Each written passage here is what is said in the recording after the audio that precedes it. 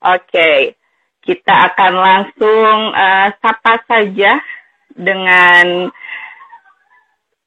tamu yang akan kita hadirkan malam hari ini. Selamat malam, Om.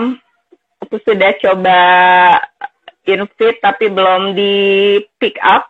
Aku invite lagi. Om Malik sudah nge-wave saya di sini. Coba boleh langsung diangkat. Oke, tersambung. Alhamdulillah tersambung. Selamat malam, Om Malik. Om bisa dengar suara saya, Om? Om? Halo? Om Malik, sudah dengar suara saya? Sebelum masuk. Halo?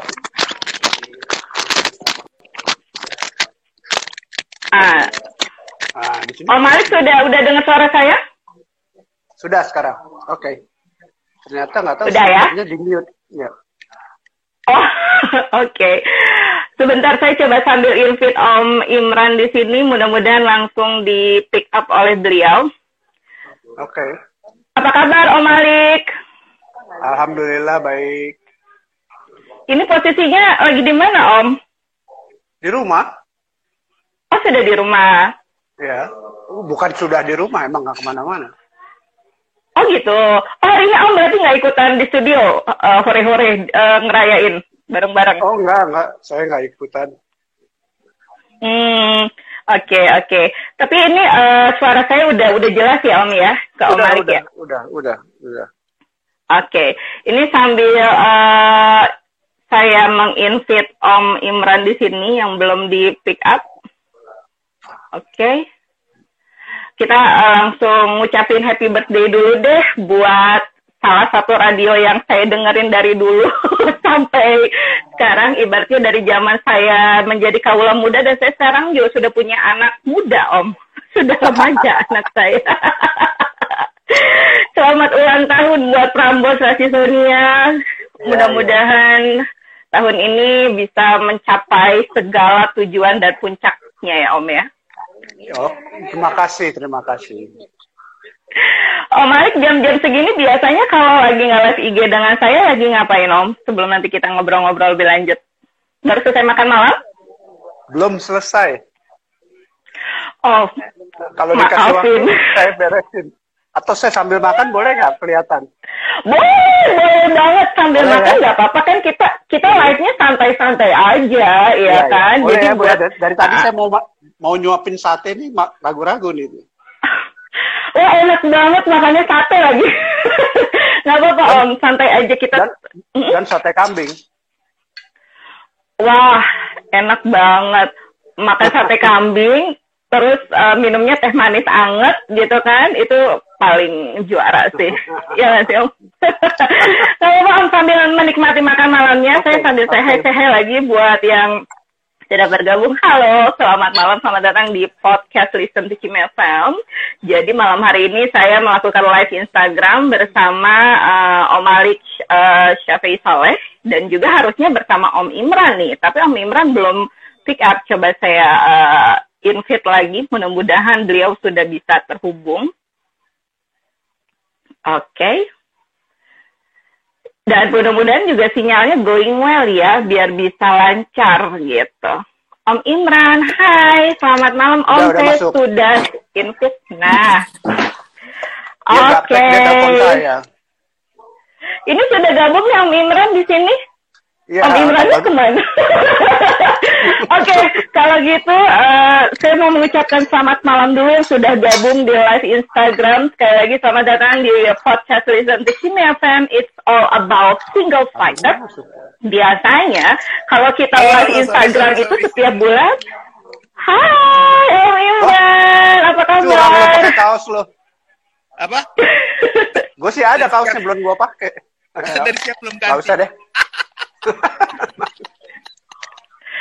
Wah, oke. Sekarang saya mau menyapa dulu buat yang sudah bergabung. Sekali lagi selamat datang di live Instagram podcast Listen to Kimia FM. It's all about single factor. Basically, podcast ini ingin mensupport each other, khususnya single factor and also indie musician over the world. Tapi sebagai wadah untuk support each other, untuk menjadi lebih sukses dan bahagia, kita pun malam hari ini menghadirkan sosok di balik setengah abad Prambors. Kita mau kenalan dong. Jujur aja saya merinding banget nih, 50 tahun tuh bukan waktu yang sebentar gitu kan. Karena Om Imran sudah bergabung, sekali lagi saya mengucapin selamat ulang tahun Om untuk Radio Prambors. Terima kasih. Om di mana nih posisinya sekarang? Di rumah. Oh, sudah sampai rumah. Ini khususnya pulang nih. Oh gitu, pas putus pulang ya. Tapi hari ini gimana Om Imran sendiri perasaannya dan juga Om Malik menghadapi atau merayakan 50 tahun atau gocap ulang tahun Prambors Radio? Siapa duluan? Surprise, terharu, apalagi tanggapan dari sebegitu banyaknya. Sehingga untuk mengucapkan terima kasih aja nggak sempat tuh. Saya sendiri banyak bener dengan 50 tahun Prambors ini buat mereka itu sesuatu yang luar biasa gitu. Jadi ya surprise aja, terharu gitu. Oke. Om Malik kan masih sambil makan, nggak apa-apa Om, santai aja kita ngobrol-ngobrolnya. Dan saya juga sebenarnya penasaran sih sama Prambors di tahun ini gitu. Nanti kan ini kita akan kenalan nih dengan Om Imran dan juga Om Malik lebih lanjut. Kalau yang sebelum-sebelumnya kita kan memang taunya Prambors adalah radio kaula muda atau kaula anak muda gitu. Sampai sekarang masih dengan segmennya. Tapi sebelum kita masuk itu, mau tahu deh Om Imran sama Om Malik tuh dulu awal kenalnya gimana sih sampai akhirnya bisa ya going well persahabatan itu dan menjadi bisnis partner sampai sekarang. Pertama kali ketemu di mana gitu? Loh, kita itu kebetulan Om Imran itu tinggalnya di depan rumah saya, di depan rumah orang tua kita. Rumah orang tua kita itu hadap-hadapan. Jadi dari kecil, dari SD kita sudah main bareng. Jadi kalau ditanya, saya kerja sama Imran 50 tahun bikin Prambors. Sebetulnya hidup sama Imran udah lebih lama lagi dari itu. Jadi sebetulnya bosan banget sama orang ini. Jadi teman dari kecil, bukannya sekedar kita ngejalanin perusahaan aja, tapi memang udah dari kecil gitu. Kebetulan temannya paling nih. Oke. Berarti memang teman main gitu ya, istilahnya tetangga juga gitu, karena rumahnya depan perkis ya Om ya? Depan-depanan. Iya, depan-depanan. Oke. Nah, kalau misalkan dari kecil, berarti kan udah tahu banget nih sisi baik dan buruknya gitu. Nah, sekarang ini... Tahu banget. Justru terlalu banyak rahasia. Oke. Banyak rahasia karena kita ingin... Oke, baik. Nah, karena kita ingin mengajak yang sedang menyimak malam hari ini dan juga our viewers and our listeners untuk lebih kenal dengan sosok di balik setengah abad Prambors, kita mau tahu dulu deh, sebelumnya, silakan. Sebelum memutuskan membuat Prambors ini, awal mulanya gimana sih? Karena kan, let's say Prambors aja sekarang usianya 50 tahun. Jujur saya penasaran nih usianya Om Imran dan Om Malik sekarang berapa gitu. Maksudnya dimulainya dari usia berapa ketika itu? Pada saat kita awal siaran, sebelum tahun 71, karena ulang tahun 50 itu dihitung sejak tahun 71, di mana pada tahun itu tanggal 18 Maret 71 itu adalah waktu Radio Prambors resmi berbadan hukum perseroan terbatas. Jadi akte notarisnya itu 18 Maret 1971. Kami sendiri sudah melakukan siaran sejak, nah ini saya sama Imran aja selisih tahun nih. Menurut Imran 68, menurut saya 67. Tapi ya, whatever. Dimanapun, itu jauh beberapa tahun sebelum tahun 71. Nah, oke. Tadi apa jadi saya lupa apa yang ditanya. Mulainya membuat Radio Prambors ini. Ya jadi kebetulan kami bersama beberapa teman. Jadi gini, Prambors itu nama Prambors itu sudah ada sebelum Radio Prambors berdiri. Nama Prambors itu adalah nama dari anak geng yang berdiam atau tinggal di Jalan Prambanan, Mendut, Borobudur dan sekitarnya, yaitu sampai ke Proklamasi dan Proklamasi itu daerah Menteng ya? Ya, Megaria kalau sekarang Metropol. Nah, kami sebagian kecil dari kelompok anak muda itu yang pada satu malam ada ide membuat sebuah radio siaran. Ya, terus kebetulan ada teman dari kelompok kami yang memang hobi untuk membuat pemancar, gitu ya, radio amatir. Kita minta tolong dia untuk pinjamkan transmitternya, kemudian ya dengan peralatan yang sangat sederhana, malam itu kita siaran dan hanya baru bisa didengar hanya sampai ke Megaria, bioskop Metropol. Ya, kemudian besoknya baru kita memperbaiki antenanya, bukan memperbaiki lah. Tadinya tanpa antena, kemudian mendirikan antena yang lebih baik, itu daya pancarnya bisa sampai ke jembatan Duku Atas. Jadi ke Kebayoran aja belum. Kemudian kira-kira seminggu kemudian kita perbaiki lagi, sudah bisa mengcover seluruh Jakarta. Oke, jadi kalau saya simak tadi kan, kalau ditanya sekarang umurnya berapa gitu tadi kan? Iya. Kalau radionya karena kan Prambors sudah 50 tahun. Ya, saya sama Om Imran itu seumur, hanya Om Imran lebih tua sekitar 5 bulan. Jadi kami sama-sama pada saat mendirikan itu kira-kira umurnya 16 atau 15. Jadi atau saya juga lupa atau akhir SMP atau awal SMA. Jadi kami masih di high school, ya, junior atau senior. Jadi kami masih sangat muda pada saat itu, masih bahkan belum 17. Iya, karena usia 15-16 itu ibaratnya baru beranjak remaja ya, teenagers gitu. Dan tadi menarik.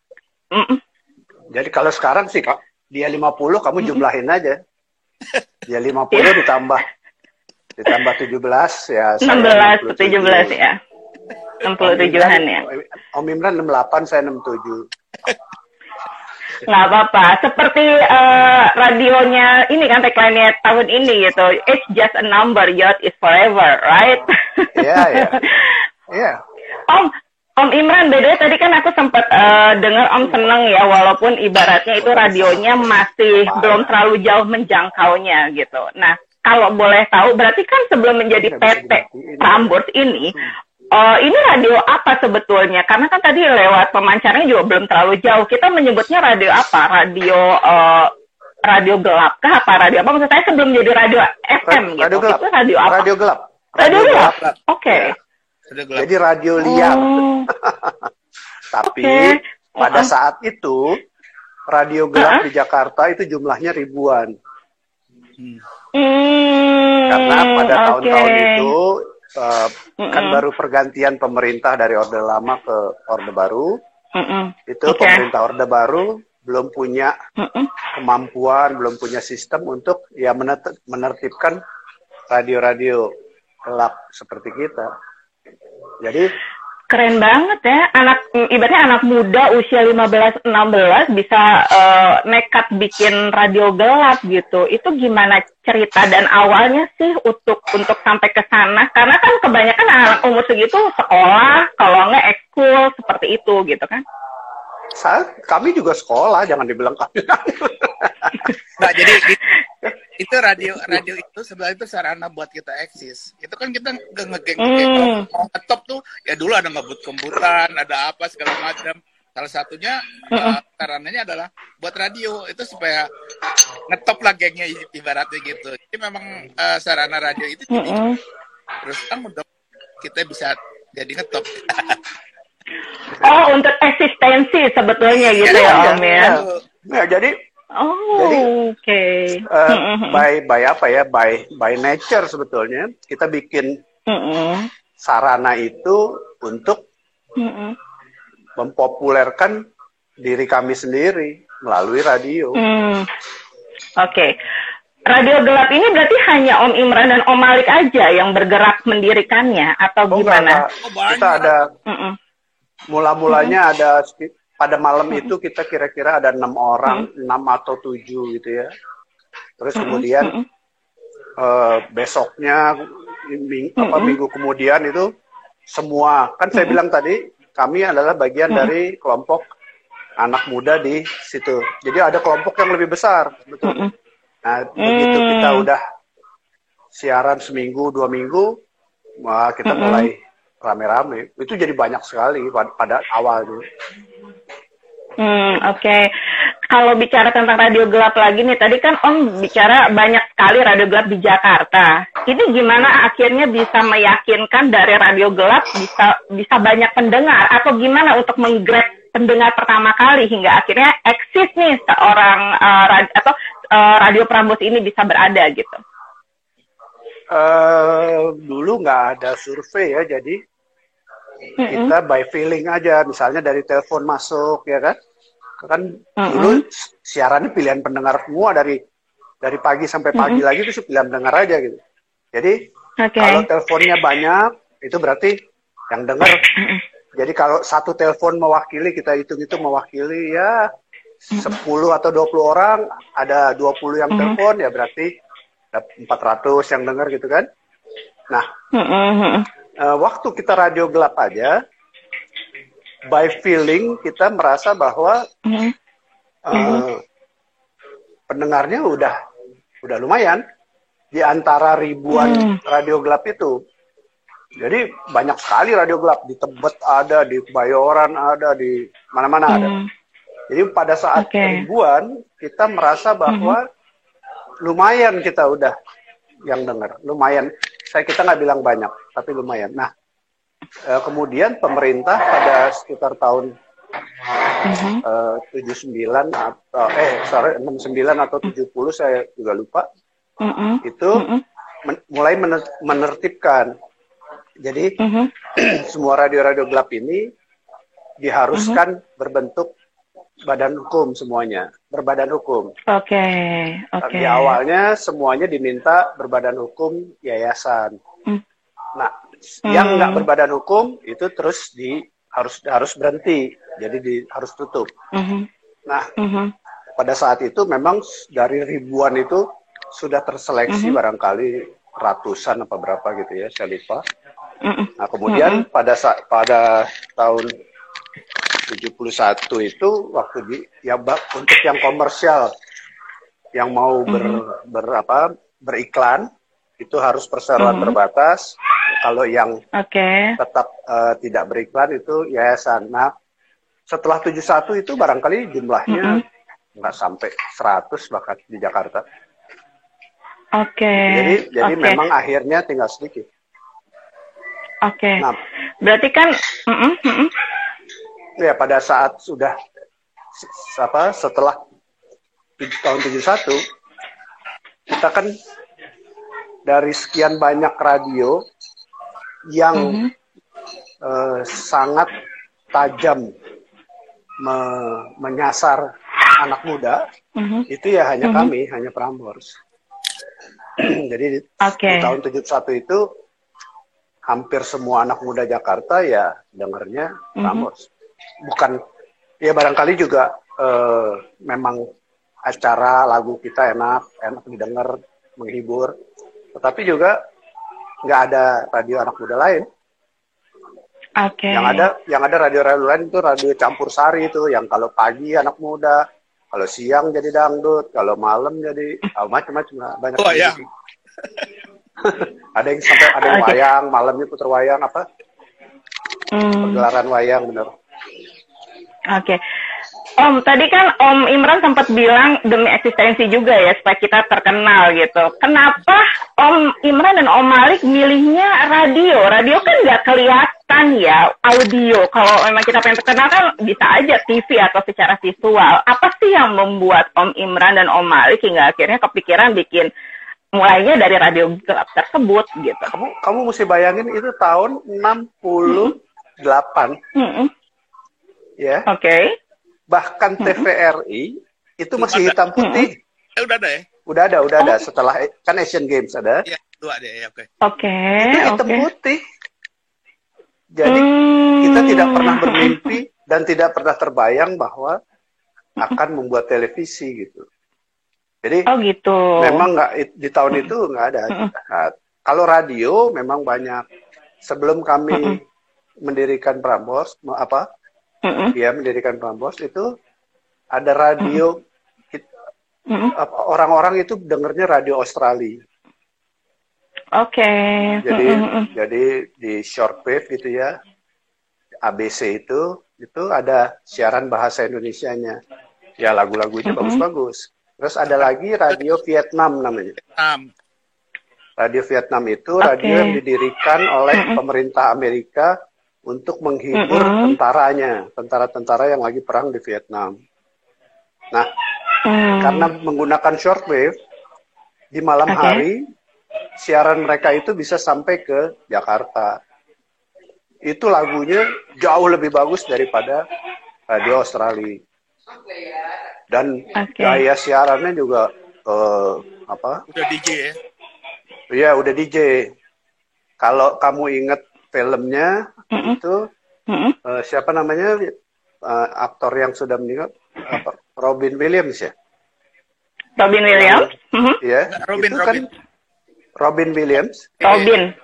Iya, yang nama filmnya Good Morning Vietnam. Itu dia jadi penyiar radio itu. Dia dia castingnya tuh penyiar radio itu. Oke. Om, waktu pertama kali mendirikan Radio Gelap, Om Malik dan Om Imran berarti siaran di sana? Atau ada orang lain yang siaran? Ya, saya sama Om Imran ini di antara teman-teman itu yang paling jelek siarannya. Oh ya? Kalau gitu. Saya sama Om Imran siaran dulu semuanya itu ya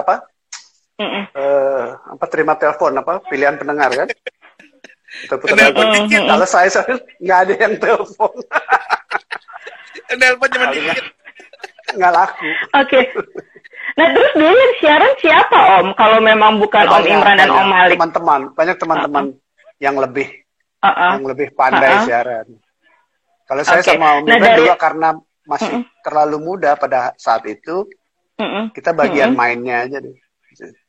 Oke, berarti waktu ketika menjadi Radio Gelap itu sudah ada penyiarnya, katakanlah seperti itu. Apakah ketika sudah menjadi PT penyiar-penyiar tersebut diajak ke Radio Prambors yang dari penyiar Radio Gelap menjadi Radio Terang, katakanlah seperti itu?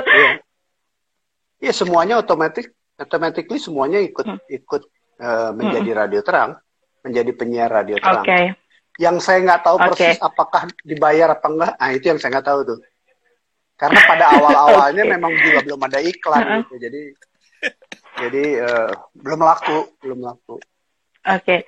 Ya, Om Imran, Om Malik, saya mau nyapa dulu teman-teman yang sudah gabung di sini. Halo, selamat malam. Selamat datang di live Instagram podcast Listen to Kimi FM. Well, podcast ini adalah untuk support each other. Dan malam hari ini, karena kita ingin memberikan support buat kamu yang mungkin ingin lebih sukses dan bahagia, kita harus kenalan dengan sosok di balik setengah abad Prambors, yaitu Om Imran Amir dan juga Om Malik Syafei Saleh. Beliau adalah dua tokoh yang berperan penting di Radio Prambors, di mana waktu itu saya pun sebagai pendengarnya bisa dibilang wah hebat banget deh bisa menjadi penyiar ya. Jujur Om Imran, saya berapa kali ditolak sama Prambors. Oh ya? Bukan ditolak, ya. Mungkin belum berjodoh ya jadi penyiar di sana. Dulu tuh penyiar-penyiar yang saya kagumi udah pasti Fla Priscilla, terus Vena Anissa, terus juga kalau untuk pria-prianya saya suka Ferdi Hasan. Kebetulan tadi kayaknya Mas Ferdi juga join ke kita deh, nge-web gitu kan. Dan pengen tahu deh, penasaran. Ini kan semua jebolan Prambors tuh bisa dibilang. Ferdi ada tuh. Iya. Oh iya, tuh. Hai Mas Ferdi Hasan. Aduh. Halo Ferdi. Aku dilihat sama idolaku juga di sini. Om, ngomong-ngomong gimana sih bisa melahirkan sosok, let's say kayak Mbak Becky Tumewu juga gitu kan, yang pada akhirnya penyiar Prambors itu jadi gitu. Cara melatih para penyiar ini seperti apa? Apakah ada training khusus atau memang sudah basically mereka udah ada talent gitu? Kalau rekrutmen penyiar nanti Om Imran yang ngomong ya. Karena dia yang melakukan rekrutmen. Berarti yang nolak kamu juga dia.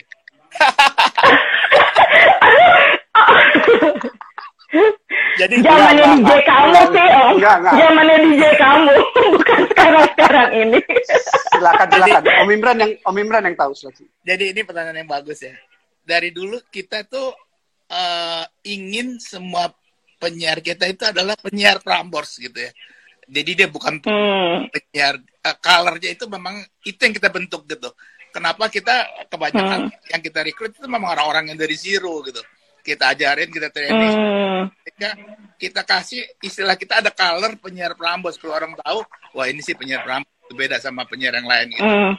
Memang waktunya jadi lama karena kita benar-benar orang yang kita cuma lihat kemampuan vokalnya.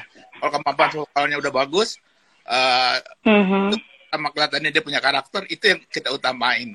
Jadi memang yang kita inginkan dan yang ingin kita ciptakan adalah penyiar Prambors gitu. Jadi kalau didengar 2000-an kali ya, setelah itu kita karena waktu juga nggak ada, mulailah kita nge-record penyiar-penyiar yang jadi baru.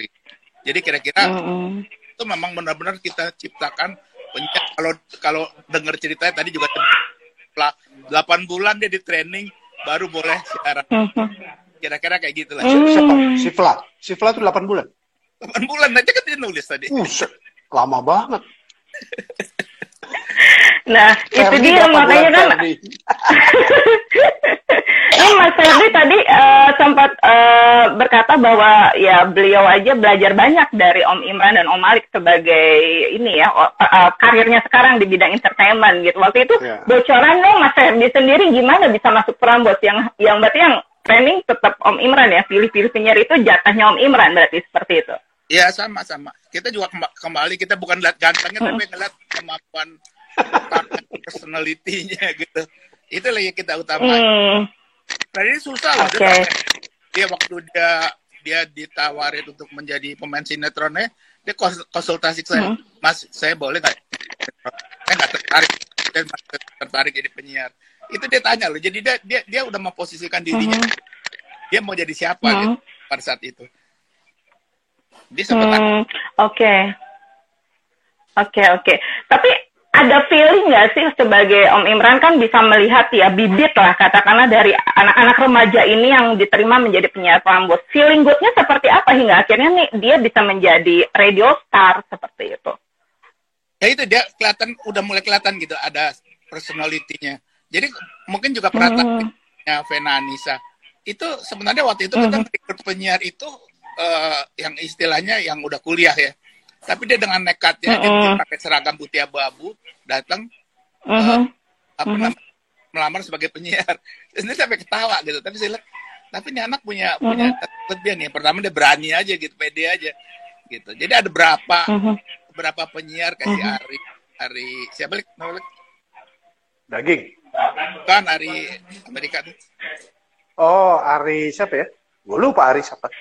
Ari adalah Ari yang sekarang di Voice of America juga. Masih ya? Dia datang juga masih dalam masih SMA. Epri juga gitu. Dia juga datang terus SMA. Nah, jadi kita ngeliat ya nggak bisa juga Tapi kayak Ari saya bilang, Ri, kamu nanti kalau udah tamat SMA baru boleh masuk. Aryono Arifin kata Mas Ferdi. Oh iya Mas Aryono Arifin. Oke. Jujur saja karena saya baru mendengar Prambors itu di era 2000-an, jadi belum terlalu angkatan 90-an itu belum terlalu saya dengerin sih Om gitu. Tapi memang dari dulu sampai sekarang kan Prambors itu sangat melekat dengan radio anak muda gitu. Nah, untuk tetap menjaga supaya tidak keluar alur dari segmen tersebut gimana nih? Apakah memang sudah direncanakan dari awalnya membentuk Prambors ini?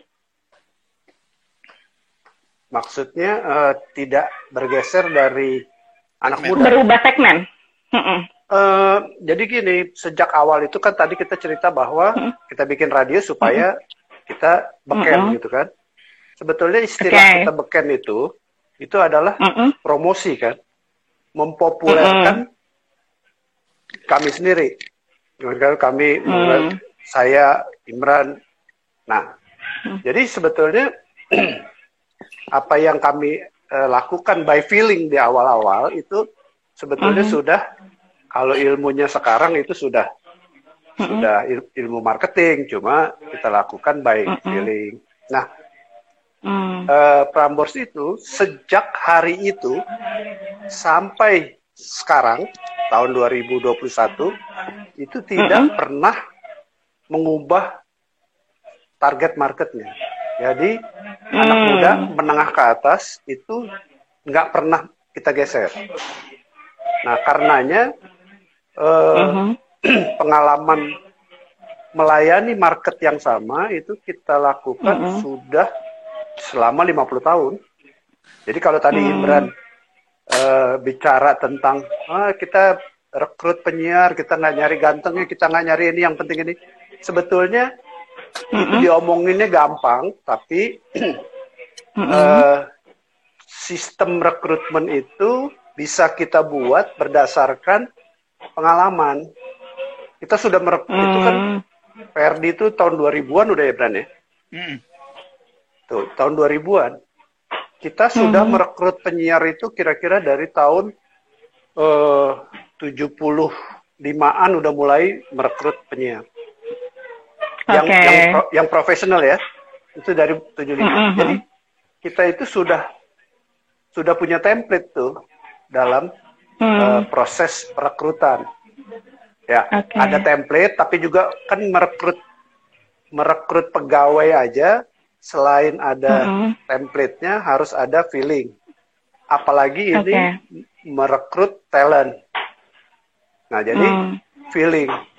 Nah, bersyukur ada Om Imran yang memang punya feeling terhadap melihat orang.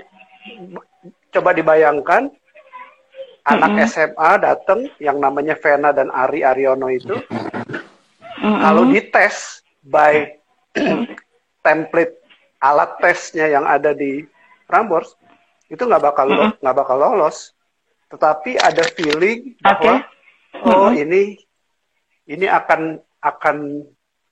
akan jadi nih, tapi setelah lulus SMA, setelah ini. Jadi kita melatihnya dia di acara-acara yang tidak terlalu banyak pendengarnya untuk membiasakan mereka siaran. Bahkan kita pernah ada merekrut walaupun jalur rekrutmennya tidak resmi, yang masih anak SMP ya, adik Kokom tuh ya berarti.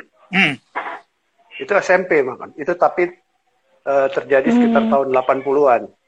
1980-an. Wow. Jadi itu sudah kita. Jadi sebetulnya yang diutamakan adalah orangnya talkative gitu loh. Jadi nggak ada orang di ruangan kosong punya kemampuan untuk ngomong. Sebetulnya sih kalau saya selalu bilang kalau penyiar itu hebat sekali lah. Jadi penyiar radio itu hebat sekali. Kenapa? Dia harus bisa ngobrol sama orang banyak, tapi di ruangan kosong. Buat saya, rada-rada kayak orang gila kan. Ngomong sendiri ya kayak gitu ya Om ya. Saya ngomong sendiri kan. Harus orang nggak ada apa-apa kok gitu kan. Nah, jadi hal-hal itu yang sebetulnya harus kita pancing dari orang yang melamar untuk jadi penyiar. Kalau yang ditinggal di ruangan, terus kita punya tuh dulu studio ya berani untuk memang ngetes penyiar gitu. Kita speakernya ada di luar, kita tinggalin. Ayo coba.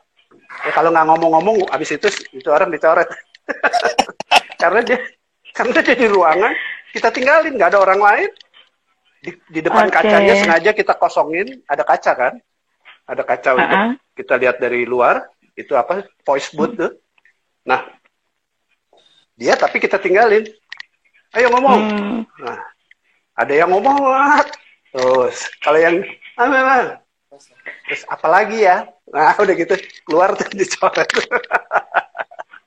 Jadi caranya seperti itu ya, Om, harus bisa ngomong sendiri dan bagus dan menarik. Iya. Itu maksudnya kalau mulai diasah dari anak remaja itu kan sebetulnya lebih gampang karena kan memang semua itu dimulai dari usia dini gitu kan. Kan ada yang bilang kalau kita masih muda mengasah sesuatu itu bisa jadi.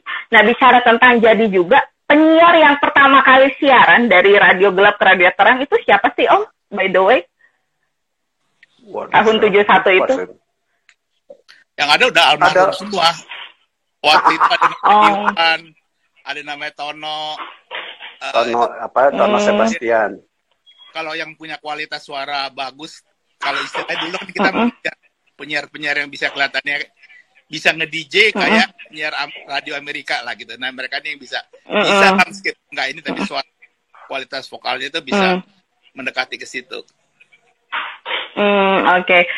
Oke, Prambors selain melahirkan penyiar-penyiar yang jadi di sini, juga terkenal dengan acara-acara atau programnya yang sampai sekarang masih diingat tuh, seperti Warung Kopi Prambors, ya kan, Warkop DKI, lalu juga ada Lomba Cipta Lagu Remaja, lalu juga ada Tenda Mangkal. Kalau boleh tahu, apa sih ide atau ilhamnya bisa bikin acara seciamik seperti itu, Om Imran? Sebenarnya pada prinsipnya kan kita selalu mengakomodir sesuatu kelihatannya bisa kita kembangkan di anak muda. Seperti kayak kita bikin kuis. Kita kan waktu itu banyak membuat kuis-kuis yang out of the box gitu ya. Kayak Battleship. Mungkin waktu itu saya sama Malik lagi ngeliatnya ada mainan. Ini bisa nggak jadi di on air ini kayak gini.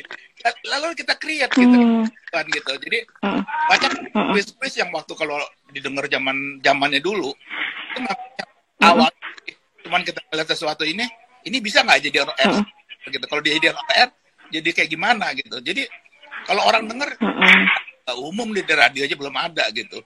Jadi memang selalu kalau tadi ini untuk on air kayak gitu. Terus kalau yang untuk off air kita bikin waktu itu ada namanya breakdance lagi tren. Kita coba akomodir kegiatan-kegiatan breakdance yang ada live-nya, clean,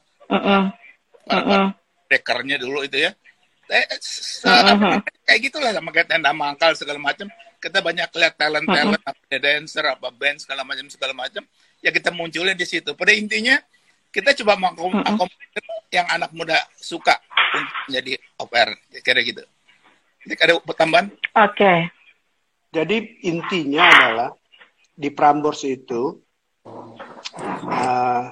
dari sejak awal, sejak tahun awal 70-an waktu kita jadi perseroan terbatas, itu sudah suasana kantor, suasana kerja itu sama main sama jadi beda tipis tuh, kapan kerja, kapan main.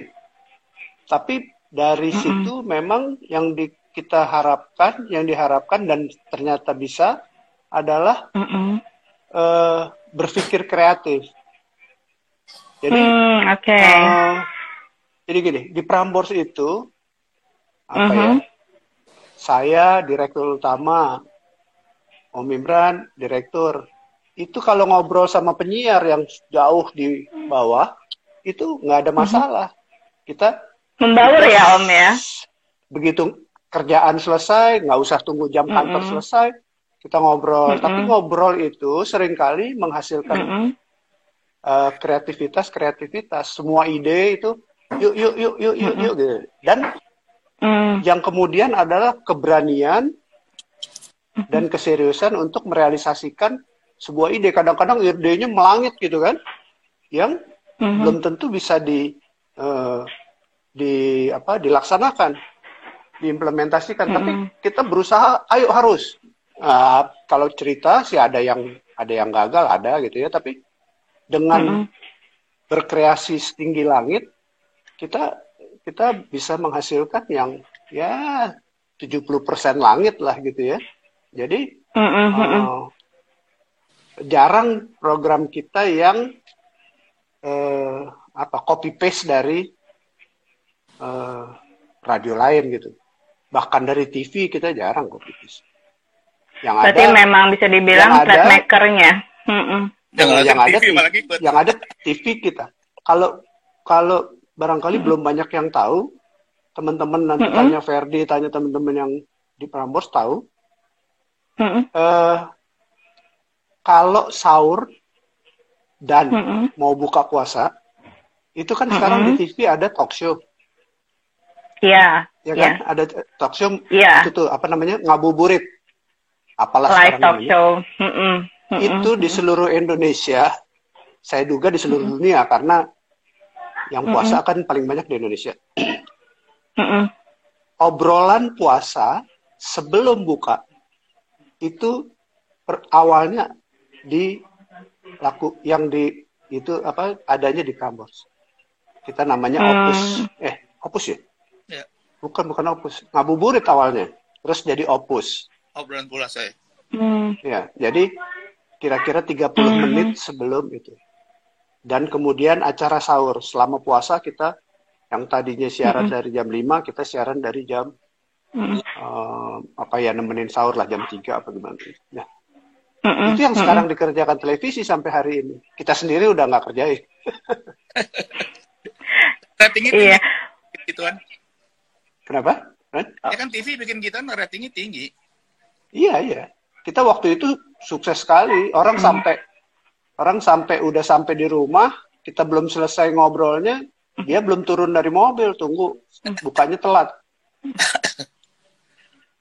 Oke, itu kata Mas Ferdi Opus, kontak kantuk nama programnya gitu. Terus juga kata Mas Gigi Wigi Zigi. Aku masih kebayang soundtracknya menjelang imsak. Wah, berarti memang nggak salah ya kalau Prambors ini bisa dibilang radio. Si Ari nih bikin. Ariano Arifin ya? Lu di Indonesia. Lu di Indonesia atau di Amerika, Ri? Amerika. Oh, Mas Ari itu IG-nya. Oke. Hai Mas Ari. Hai. Ya pokoknya tadi kita sudah menyimak ya bahwa ya dari mulai radio gelap lalu menjadi radio terang atau radio FM, Om Malik dan Om Imran ini memang punya kisahnya tersendiri. Ini kan memang ingin kenalan nih dengan sosok di balik setengah abad Prambors. Di mana hari ini teman-teman penyiar lagi ibaratnya reunian ya Om ya, 50 jam siaran di Prambors Radio gitu. Kalau boleh tahu juga ini sekarang Prambors dulu kan pindah-pindah ya. Aku dengerin Prambors itu waktu zamannya di Mendut. Dulu pertama kali studio memang di Mendut ya, Mendut 15 itu. Pertama kali menjadi radio FM. Atau di mana? Waktu radio gelap di Borobudur 20. Waktu awal waktu menjadi radio terang, perseroan terbatas di Jalan Borobudur 20. Kemudian kita pindah, waktu itu numpang, di Borobudur 20 itu numpang. Jadi pada saat kita udah punya uang, gaya-gayaan, kita nyewa di beberapa ruangan di rumah Jalan Borobudur 4. Itu tahun 74 ya, Bro? Berapa, Bro? Tahun berapa, Bro? 73. Kemudian sekitar tahun 78 ya, Bran, kita ke Borobudur 9. Pada tahun 8 mau ke 80 ya? Ya, akhir tahun. Saya mesti konfirmasi sama Om Imran karena saya ada kosongnya di Prambors. Saya dari tahun 76 sampai 82 saya di sekolah di Bandung. Kemudian tahun 85 ya Bran, kita ke Jalan Mendut ya. 85. 80 awal. 80 awal kita pindah. Belum. Gua balik ke Prambors tuh tahun 82. Oke. Itu masih di Borobudur 9. 85 kalau nggak salah ke iya, 85 apa 87 malah. Oke. Iya. Pokoknya awal 90 benar-benar. Nah, awal 90 kita pindah ke Jalan Mendut 15. Kemudian tahun 2000 berapa itu? Iya, kantornya kayak rumah ya. Kayak rumah gitu kan. Tapi terus Pemda DKI dalam hal ini Wali Kota Jakarta Selatan melarang orang berkantor apalagi Jakarta Pusat melarang berkantor apalagi bikin studio radio di daerah rumahan sehingga kita harus pindah. Pindahlah kita ke Ratu Plaza. Kemudian pindah ke Aditya Warman dan sekarang baru 1 tahun kita di Jalan RS Fatmawati Raya nomor 7. Oke, berarti kan melewati beberapa tempat atau beberapa kali perpindahan lokasi Prambors sendiri gitu ya. Kalau boleh tahu lebih nyaman di lokasi yang di mana Om? Pada saat Prambors berdiri, lokasi yang paling nyaman dan paling enak menurut Om? Tempat yang nggak nyaman, kalau ditempatin radio Prambors jadi nyaman. Ada satu di beberapa tempat itu bahkan katanya saya sih nggak tahu itu. Dan saya nggak tahu nanti tanya Om Imran cerita dia ngalamin apa enggak. Di beberapa alamat itu katanya ada banyak setannya lah, banyak ininya lah. Itu menurut saya setan itu takut sama anak-anak Prambors, setannya takut. Kelakuannya lebih setan. Anak-anak kelakuannya ngalahin setan. Barangkali Erdi Ari itu tahu tuh cerita, barangkali mereka pernah digangguin. Kalau saya sih enggak kali ya. Dia tahu kali yang direktur utama nggak bisa diganggu. Setan nggak ganggu direktur utama kan. Oke, jadi gimana Om Imran? Ada tadi kalau bicara tentang tempat, ada yang khusus nggak menurut Om Imran? Kayak ini ya tadinya nggak nyaman jadi nyaman karena kan Prambors bisa menjadi nyaman semuanya. Ada cerita apa sih? Kalau sebenarnya yang paling nyaman tuh di Mendut. Karena itu benar-benar kita punya, kita desain, kita siapkan untuk kebutuhan ruangannya. Yang itu tadi bilang, itu haunted. Yang jualnya juga udah bilang, masih kita, ini hati-hati ya, di sini, deket sini. Dengar dari anak-anak sih, ada tuh kita lagi di kamar mandi, ada ketok-ketok segala macam. Saya udah ketawa aja kamu ngomong gitu, mau ceritain. Tapi ya saya kan mengantor situ, karena sampai malam. Ya, alhamdulillah nggak pernah ada diganggu gitu. Kalau yang penyiar itu tadi malah bilang kelakuannya udah ngeliat setan, jadi setannya sebel. Tapi gitulah. Cara ini nggak ada masalah. Tapi kalau dibilang itu paling karena itu kita ngerasa itu benar-benar rumah milik kita kan, jadi benar-benar ya itu punya kita lah gitu. Om, kita flashback lagi nih. Ini kan tadi bicaranya bahwa Radio Prambors ini dimiliki oleh atau didevelop oleh Om Imran dan Om Ali karena ingin eksis ya di kalangan remaja atau usianya. Dari 68 katakanlah ke 71 butuh waktu sekitar 3 tahun hingga akhirnya menjadi PT gitu kan. Nah, untuk anak remaja seperti Om itu bisa bikin sebuah PT, caranya gimana? Apakah memang dibantu oleh orang tua atau memang ya udah punya tabungan sendiri hingga akhirnya bisa membangun PT tersebut? Mas Ali bisa cerita. Jadi itu tadi setelah kita siaran malam itu mengawali siaran pada malam minggu itu, kemudian berdatanganlah teman-teman bergabunglah teman-teman lain yang relatif sudah mahasiswa. Jadi yang saya bilang tadi teman-teman di yang tinggal di Prambors itu di anak geng gitu. Jadi mereka lah yang ngurus yang lebih serius gitu ya, urusan akte dan lain sebagainya. Kemudian kalau permodalannya terus terang kita memang pada saat itu dibantu oleh salah satu orang tua dari pendiri yang malam minggu itu. Yang kebetulan kita gunakan studionya di Jalan Borobudur 20. Jadi kita ya awalnya sih dibilang saya pinjemin deh buat modal, bikin PT, buat ini. Tapi feeling saya kita nggak pernah kembaliin tuh. Nggak lupa apa okay. Nah, dia juga nggak nagih karena dia udah tahu ini duit hilang lah. Wah, seru banget. Berarti memang intinya sudah ada investor pada saat itu ya Om ya, untuk bikin PT ya? Investor, anaknya dia ikut menjadi di antara kami itu ada anaknya dari yang nyumbang itu. Dia juga rumahnya besar dan punya banyak bangunan sehingga ada satu gudang yang kita harus bersihkan gudang itu untuk jadi studio. Jadi orang tuanya memberikan gunakan itu. Barangkali biar kata orang tuanya yang penting anak gua ada di sini terus kan. Pergi-pergi. Kalau dia nggak bikinin studio, anaknya jalan-jalan sama saya pergi gitu kan. Kalau ini kan mainnya di studio, jadi di rumahnya dia gitu kan. Oke. Sekarang saya mau tanya mengenai ikonnya Prambors, si Kribo. Kenapa harus ikon Kribo sih di Prambors? Kan untuk eksistensi ya. Apakah zaman dulu rambut Kribo itu eksis hingga akhirnya menjadi logo atau menjadi ikon dari Radio Prambors, by the way? Imran tuh ya. Jadi untuk logo itu sebenarnya gini ya. Waktu kita mulai jalan, kita harus punya logo gitu kan. Kita cari gitu ya, kelihatan yang waktu itu bisa ngetrend dan punya color untuk sebagai satu station anak muda. Itu sebenarnya aslinya sih nggak original Prambors, itu ada grup namanya Exception, salah satu grup dari Belanda.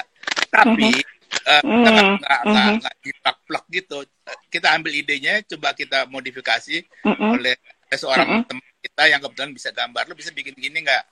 Itulah yang kita pakai. Ternyata logo itu Kribo itu hokinya di situ, kata orang Glodok. Tapi tambahan barangkali ya. Grup band itu grup band tahun 70-an juga, tahun 60-an juga. Gitu. Jadi desain itu memang pada tahun itu memang itu yang lagi tren. Itu kan psychedelic gitu ya. Yang desain yang pakai keong-keong gitu zaman dulu yang itu masih hippies. Tahun itu masih di luar negeri ya. Itu masih hippies. Kembang-kembang, flower generation dan sebagainya.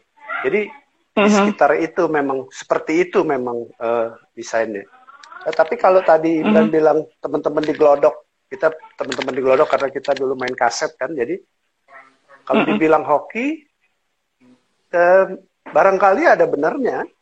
Sekarang kita lihat bahwa ternyata desain yang tren di tahun 60-an akhir itu di tahun 2021 kalau dilihat ya nggak kuno-kuno amat dong. Retro. Iya. Retro. Jadi nggak tahu saya sampai kapan.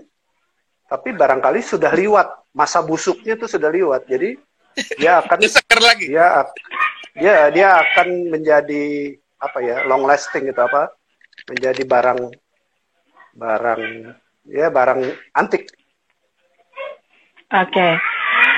Om, ini kan udah setengah abad ya Prambors, berarti kan sudah melewati ya bisa dibilang berbagai macam up and down lah untuk bisnis di radio sendiri. Saya pernah dengar bahwa bisnis radio adalah bisnis sunset. What do you think tentang orang yang bilang bisnis sunset di radio tersebut? Sunset itu orang melihat dari mengcompare antara radio dengan digital device seperti handphone ini. Ya. Radionya, radio receiver, alat penerima siaran yang berbentuk radio set, itu memang udah bukan sunset lagi, udah maghrib. Barangkali udah deket Isya. Ya. Kira-kira 5 tahun lagi tahajud lah dia si radio itu. Tapi itu radio setnya yang tempatnya gitu ya Om ya, wadahnya gitu maksudnya. Ya vehicle, bukan vehicle bahkan hanya alat aja. Jadi alatnya untuk mengirim konten, Nah kontennya itu kan konten audio. Nah, konten audio itu never sunset. Orang sekarang menggunakan podcast. Podcast itu konten audio. Iya. Radio streaming sekarang ada di ini. Ada Spotify, ada Juke. Itu semua audio yang konten audio yang bisa dikonsum oleh khalayak melalui apa saja. Mau melalui, kan sekarang dengar Prambors bisa di TV, di rumah bisa dengar Prambors. Kalau dia pakai Smart TV. Di channel, melalui kabel TV, kalau nggak salah di Indovision ada radio-radio, di First Media juga ada beberapa radio, di portal video, sekarang ada portal video. Kalau di Smart TV itu ada portal video, itu ada Prambors gitu. Terus kita punya streaming di pramborsfm.com, pramborsfm.com, itu bisa dengar radio. Jadi kalau yang sunset itu adalah radio setnya. Tentu saja kontennya harus dia bukan direvolusi, tapi ya di restorasi atau apalah namanya, sehingga dia bisa menyesuaikan dengan alat penerima yang digunakan oleh konsumen sekarang, khususnya mobile device ini. Karena kan paling banyak mobile device sekarang, bukan hanya paling banyak, tapi paling lama digunakan atau nempel di individu. Coba kalau kita bayangin, sehari kita megang handphone, megang device, gadget ini berapa lama? Barangkali hampir dikurang tidur aja. Kadang-kadang tidur aja masih kita pegang, ketiduran gitu kan? Sampai jatuh di muka biasanya. Iya, betul. Atau ditaruh di kuping gini kan? Nah, jadi mobile device ini alat penerima yang paling banyak digunakan jumlahnya dan paling lama digunakan oleh konsumen. Jadi kita konten audionya sekarang harus kita kita kemas demikian rupa sehingga dia bisa diakses dari mobile device ini gitu. Ya sama seperti podcast, sama seperti kita sekarang lakukan. Berarti ini ilmu baru juga. Sebetulnya ini kayak yang kita lakukan, ini sebetulnya radio tapi ada gambarnya. Karena gambarnya on air gitu ya. Ini on air tapi ada gambarnya. Kan gambarnya sendiri nggak menarik gitu loh. Iya kan? Tapi isinya ya, karena di sini harus kenalan dengan sosok di balik setengah abad Prambors. Sekarang mau menyapa lagi di sini ada Mas Fauzan Zaman, penyiar Prambors yang pernah saya dengerin juga. Om Fauzan malam-malam dulu siaran katanya idola, salam hormat dan kangen untuk Mas Malik dan Mas Imran. Happy birthday Prambors katanya. Om Imran, saya penasaran deh, kan Om Imran itu bisa dibilang bisa dibilang memilih para penyiar Prambors ini. Kembali lagi nih, ada nggak sih Om penyiar yang menurut Om nih tadinya sudah saya bentuk gitu ya, tapi tiba-tiba dia meninggalkan gitu aja gitu, tidak loyal terhadap Prambors? Bocorin dong Om. Pada umumnya sih alhamdulillah semua penyiar kita saya lihat sih loyal ya terhadap ini. Kalau bahwa mereka pindah ke itu udah lumrah, tapi loyalitasnya itu yang saya kira yang baratnya benar-benar meninggalkan satunya jelek. Tapi mereka ini juga merasa bahwa kalau mereka pindah ke tempat lain itu memang mereka dapat satu kondisi yang mungkin lebih baik atau Dari semua penyiar kayaknya yang saya tahu ya, Beku Tumewu adalah sekali Wadiabala tetap Wadiabala gitu. Apakah hanya Mbak Beku Tumewu yang hanya siaran di Prambors, tidak siaran di tempat lain, atau ada lagi sosok lain yang sebenarnya hanya cuma di Prambors loh, ini penyiarnya Prambors banget nih, siapa lagi sih Om selain beliau, atau selain Mbak Becky itu? Ada berapa orang kayak si Panda juga dia juga Oke, Panda. Dan berapa orang penyiar lain juga kalau mau pindah ke radio lain tuh suka nanya sama saya bilang nggak apa-apa kalau kesempatan itu ada dan lebih baik untuk kamu ya ambil, saya bilang. Enak, ada masalah, dan itu kebanggaan buat kita bahwa kita menciptakan penyiar yang baik untuk bisa dipakai di radio lain, kira-kira gitu. Tapi pernah ada yang nyesel nggak ketika sudah keluar dari Prambors terus ngubungin Om lagi, saya mau balik dong gitu ke Prambors seperti itu? Yang ada nih udah nih belakangan gitu. Lah ini kondisinya memang enakan di situ, di warung yang dulu lumayan. Gitu aja. Oke. Ngomong-ngomong selama di Prambors, momen yang paling bikin kesel di Prambors ada nggak nih untuk Om Malik dan Om Imran? Karena kan perjalanan 50 tahun, bahkan di luar 50 tahun kan tadi Om Malik dan Om Imran bersahabat sudah lebih dari setengah abad gitu ya. Ini di Prambors dulu deh, momen paling kesel apa sih? Mungkin dari segi iklan nih kok tambah dikit ya, atau mungkin apa gitu.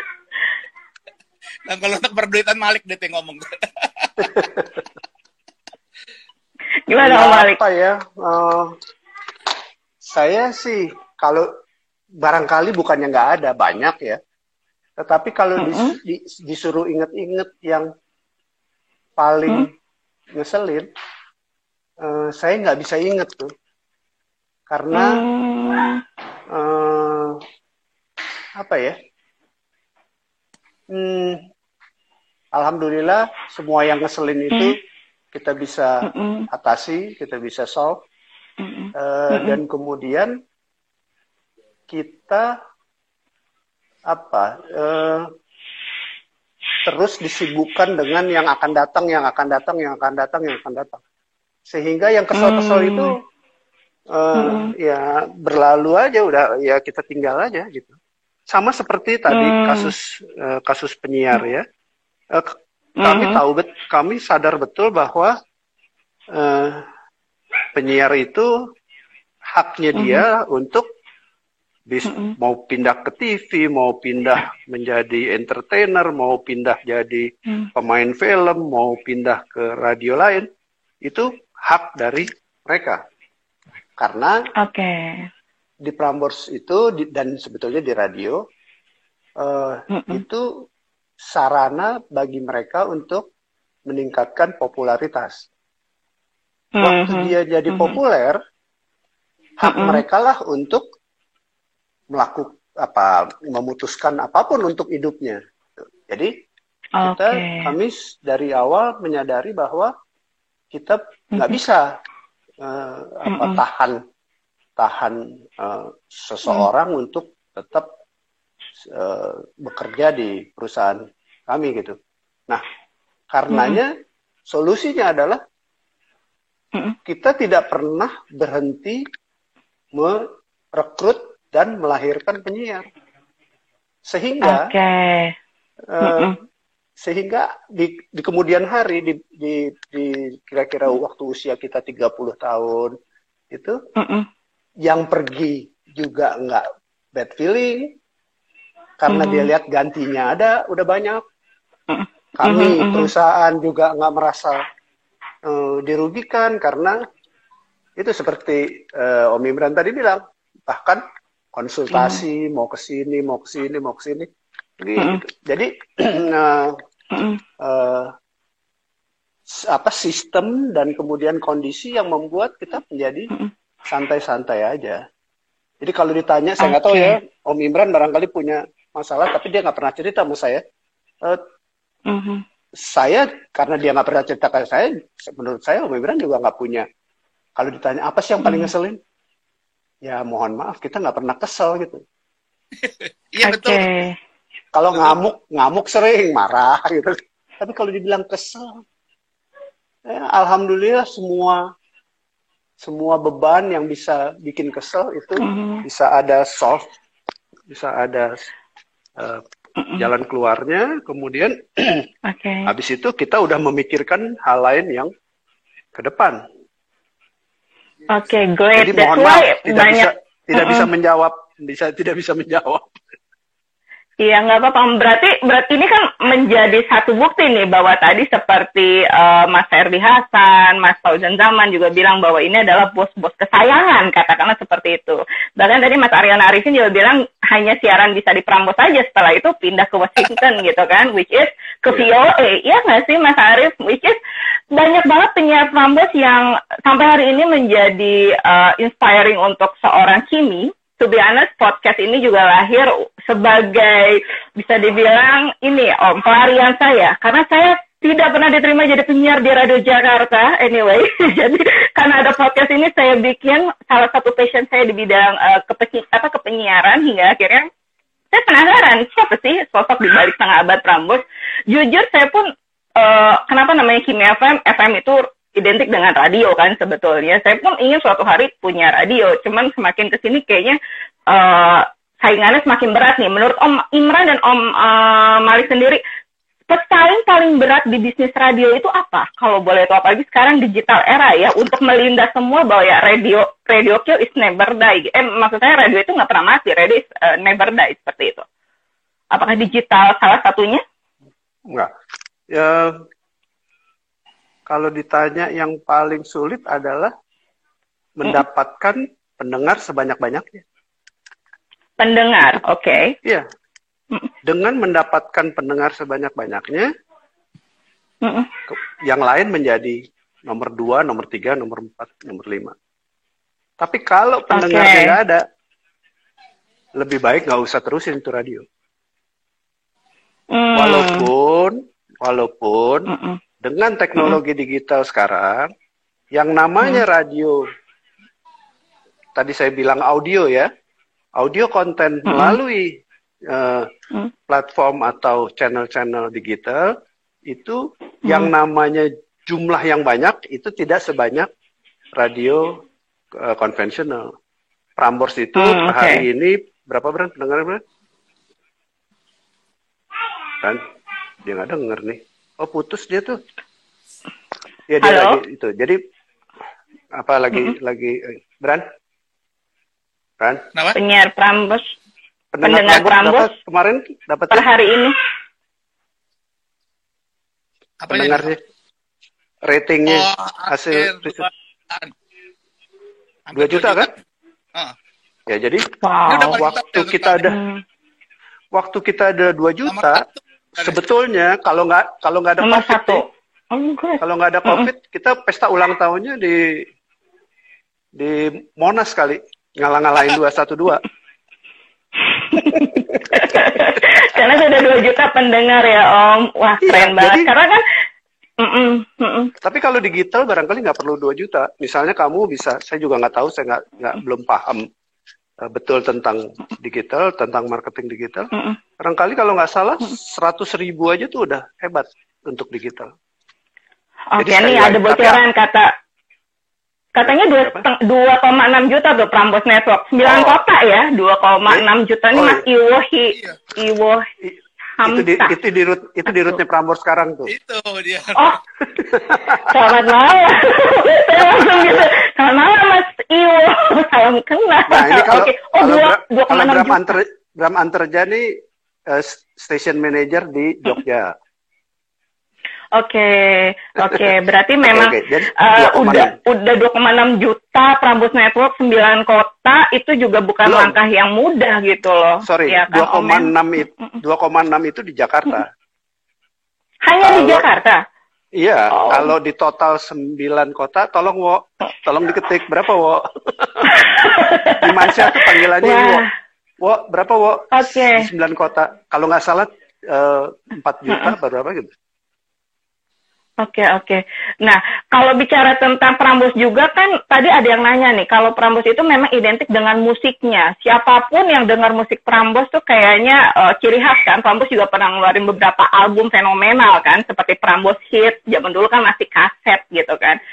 Om Imran pengen tahu deh untuk menjaga eksistensi atau tetap gitu ya dengan musik dari zaman dulu sampai sekarang itu menjaganya seperti apa sih? Tadi juga ada yang nanya, cuman sudah ketumpuk-tumpuk untuk menjaga tetap di jalurnya gitu.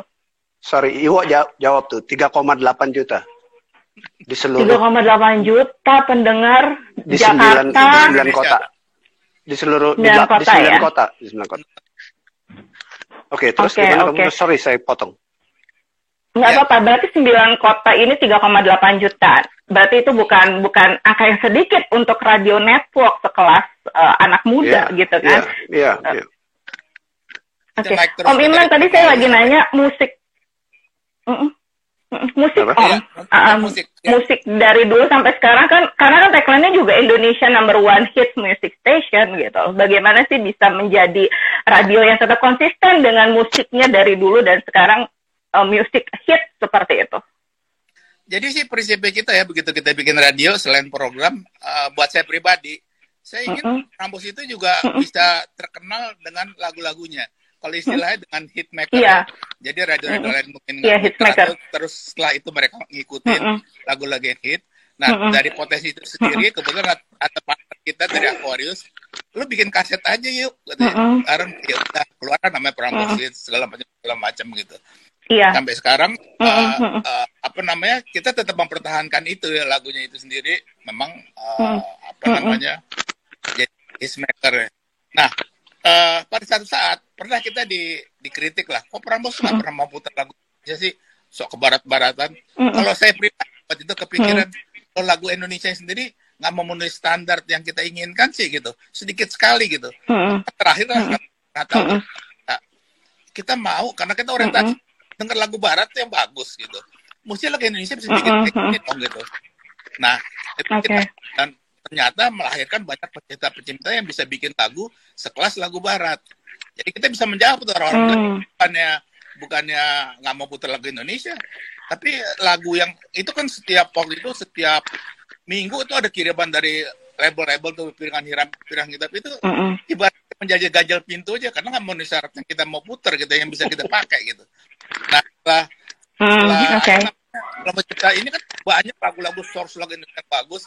Nah kita bisa memutar lagu-lagu yang sesuai yang kita mau gitu. Dan sekarang kan musik Indonesia itu udah sekelas musik-musik barat gitu ya, ibaratnya kayak gitulah kira-kira. Iya. Oke, berarti memang hitsmaker itu lahirnya memang dari Prambors. Bahkan Mas Ferdi aja bilang, ya Om Imran yang ngajarin Mas Ferdi nih musik, udah kayak jukebox hafalan musiknya. Seperti itu. Oke. Om, sebenarnya kan live IG ini kita jadwalin cuma sampai jam 9 malam ya, tapi nggak berasa ini udah jam 9 lewat, kita ngobrol bener-bener kayak, wah aku sangat bahagia dan I feel so honored Prambors sudah memberikan kesempatan untuk podcast Listen to Kimia FM kenalan dengan sosok di balik setengah abad Prambors.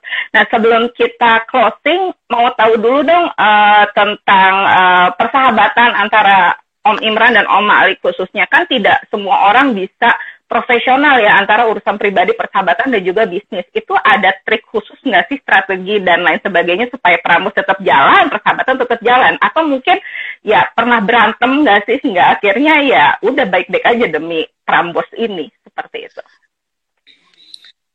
Barangkali susah ya, kalau susah digambarkan barangkali karena proses antara saya dengan Om Imran itu sudah jauh sebelum kita kerja bersama. Jadi menurut saya itu terbalik gitu ya. Kalau orang kerja karena intens, lama-lama menjadi dekat, menjadi sahabat, menjadi baik lalu sebagainya. Kalau saya sama Om Imran itu udah dekat, akhirnya bahkan menurut saya terpaksa harus kerja bersama. Jadi nggak tahu ya, saya itu lagi hubungan kita di Prambors saja udah 50 tahun, umur kita masing-masing sudah 67-an, 68. Kita sudah main sejak umur barangkali 10 tahun ya. Jadi hampir 60 tahun kita hidup sama-sama. Menurut saya sih cuma udah seperti kakak adik tapi lain rumah. Oke. Walaupun kita tetap ada perbedaan-perbedaan, tetapi tadi kalau ditanya pernah berantem segala macem, ya udah kecampur. Nggak pernah kita saling nggak pernah komplain, nggak pernah ini, walaupun sebetulnya ada juga. Ini kenapa dia begini, gitu. Sehingga solusinya tuh jadi kayak solusi, bisa kita gunakan solusi kekeluargaan, kadang-kadang kita gunakan solusi saklek di kantor gitu. Jadi kalau ditanya hubungan, ya memang agak-agak aneh hubungan kami ini. Kalau dari saya sendiri, terus terang kita berdua tuh udah hampir sama seleranya ya. Dari dulu selera gitu. Kita di pendirian ini bukan kita berdua, kita ada banyak. Berani melanjutkan dan mempertahankan itu ya kita berdua gitu. Dari pendirian pertama itu juga ada teman-teman, wah radio saya nggak ada prospeknya, udah gua tinggalin lah gitu ya. Kita tetap jalan ke radio ini karena kita pikir ini sesuatu yang menantang gitu. Kalau dibilang ribut sih udah banyak, kalau orang nggak ada ribut, tapi kita kan bisa menyelesaikannya gitu ya. Kita saling hargai kita begini gitu ya. Itu yang kita saling isi gitu. Jadi sampai kita bisa berjalan ini ya kita benar-benar saling mengisi kekurangan, saling mengisi kelebihan, memberikan kelebihannya, kira-kira kayak gitu lah, bisa bertahan. Ya, ini saya rasa maka hubungannya agak langka gitu. Sampai dulu kalau kita pacaran aja kita mesti sama-sama jalan. Kalau nggak enak gitu. Iya, karena memang jarang ya untuk menjalin persahabatan dan juga bisnis. Biasanya tuh kalau udah ya isu pribadi itu akan ngaruh ke pekerjaan seperti itu kan ya. So far orang-orang seperti itu gitu. Makanya nih, ini kan podcast ini juga ingin menjadi support system ya Om untuk yang sedang menyimak, khususnya listenersnya Listen to Kimia FM. Boleh kasih input atau advice buat teman-teman yang sekarang lagi punya usaha, khususnya sekarang kan banyak sekali ya lagi musim susah ini punya usaha dan gimana caranya supaya tetap survive, dan saya yakin juga Mastima Network sekarang juga lagi survive. Gimana caranya buat teman-teman yang sedang berusaha supaya tetap struggling dan keep on going? Kalau struggling itu harus. Jadi usaha apapun itu ya harus serius dan harus siap untuk habis-habisan. Ilmu itu banyak deh. Ya, ilmu marketing, ilmu finance, ilmu teknologi, segala macam. Itu banyak. Tapi kalau orangnya tidak serius, komitmennya coba yang ini, besok coba yang itu, coba yang ini, boleh-boleh aja, tapi cepet, jangan kelamaan coba-coba. Akhirnya putuskan dan dan komit. Hasilnya itu tentu saja jangan ngelihat rumah tetangga, rumput tetangga itu selalu lebih hijau. Jadi kok dia maju kok gua enggak gitu. Kalau saya sama Om Imran itu kalau mau dibilang konsisten ya kurang apa. Dari umur 15 tahun, 16 tahun kita hanya punya atau hanya bekerja di Prambors. Entah karena kita konsisten, entah karena nggak bisa ngerjain yang lain barangkali ya. Tapi konsistensi kita membuat kita hanya benar-benar menjadi kayak spesialis lah. Nah jadi saran saya kalau mau tadi kan ngomongnya tentang kita mau bikin ini, ada yang mau bikin ini begini. Kalau udah yakin ya konsisten. Bahwa kemudian gagal, ya gagal dan berhasil itu enggak. Itu bagian dari usaha. Beda sama orang yang saya maunya kerja. Nah, itu lain lagi. Mau kerja di bank, mau kerja di perusahaan ini, mau kerja di construction, mau kerja di apalah gitu ya, F&B, mau kerja di itu. Nah, itu lain orang kerja. Tapi kalau orang mau buka usaha, kalau dia udah yakin dan yang lebih penting adalah apapun itu harus disenangi. Jangan kerja yang nggak senang. Jadi gue mau kerja ini, sebetulnya sih gue nggak senang, cuman duitnya banyak. Ya boleh aja, sebentar aja itu, habis itu tinggalin. Udah dapet duitnya terus tinggalin. Tapi harus senang. Kalau nggak senang, menderita sampai kita akhir hayat.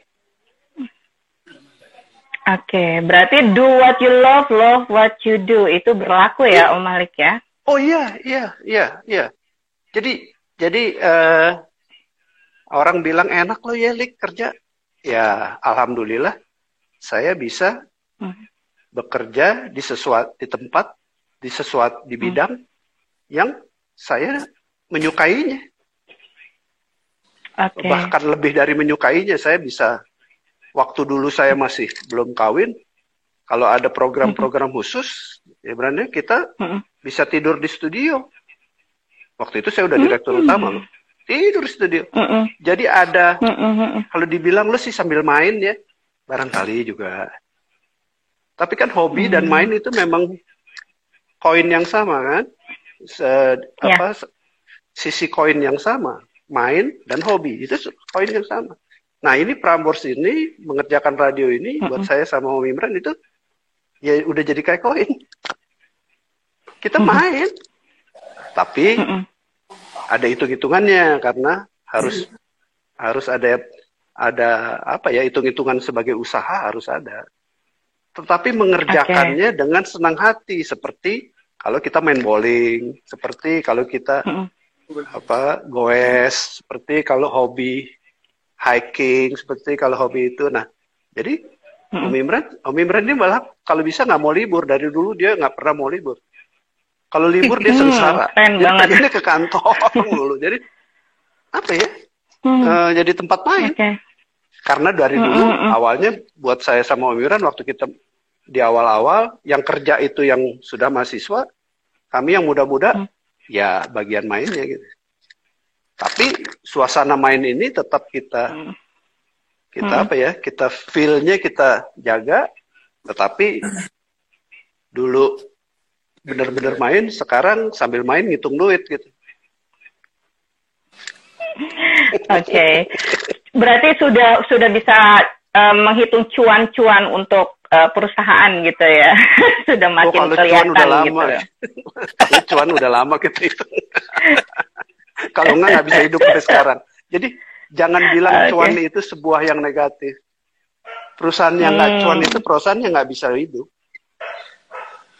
Jadi menarik sekali. Gue sih nggak perlu deh untung. Yang penting perusahaan jalan. Nggak bisa jalan kalau nggak untung. Kita mesti untung. Tinggal mau untung gede apa enggak. Kalau untung gede, ya majunya cepet. Kalau untungnya nggak gede, ya majunya pelan-pelan. Kalau nggak untung, ya tutup. Ngegasnya kenceng. Jadi kayak mobil. Kalau bensinnya banyak, ngegasnya kenceng. Bensinnya sedikit, ngegasnya pelan. Kalau nggak ada bensinnya, ya berhenti. Menarik sekali filosofinya dari Om Malik ini, karena memang siapapun yang punya usaha maunya untung ya Om ya, nggak ada yang nggak mau untung seperti itu gitu. Ya, untung itu jangan dilihat sebagai apa ya, lu mau untungnya aja loh gitu kan. Kita ini kadang-kadang suka melafalkannya sebagai negatif gitu. Padahal untung itu kalau di ilmu keuangan namanya return. Kalau nggak ada return ya nggak bisa. Kalau nggak ada return ya nggak bisa dipakai untuk pengembangan. Kalau nggak berkembang ya bukannya ya kan kesenangan juga kalau kecil-kecil terus lama-lama kita nggak seneng juga kan. Oke, benar banget. Om Malik dan Om Imran ini kan memang dari remaja hingga akhirnya sekarang sudah dikategorikan sudah tak lagi remaja gitu ya, megang Prambors. Mau tahu sebelum kita closing, satu kata aja Prambors itu apa sih menurut Om Imran? Prambors dan Om Malik? Nggak pernah bisa berhenti untuk memotivasi sesuatu yang baru untuk kepentingan radionya sendiri ya. Kalau enggak ya kita udah ke laut, kalau orang bilang gitu. Jadi mau ke depannya selalu kita harus memotivasi untuk selalu menjadi nomor satu dan menjawab tantangan-tantangan yang ada gitu. Oke. Kalau menurut Om Malik, Prambors? Apa? Prambors ya Prambors kalau saya. Apa? Prambors ya Prambors. Ya,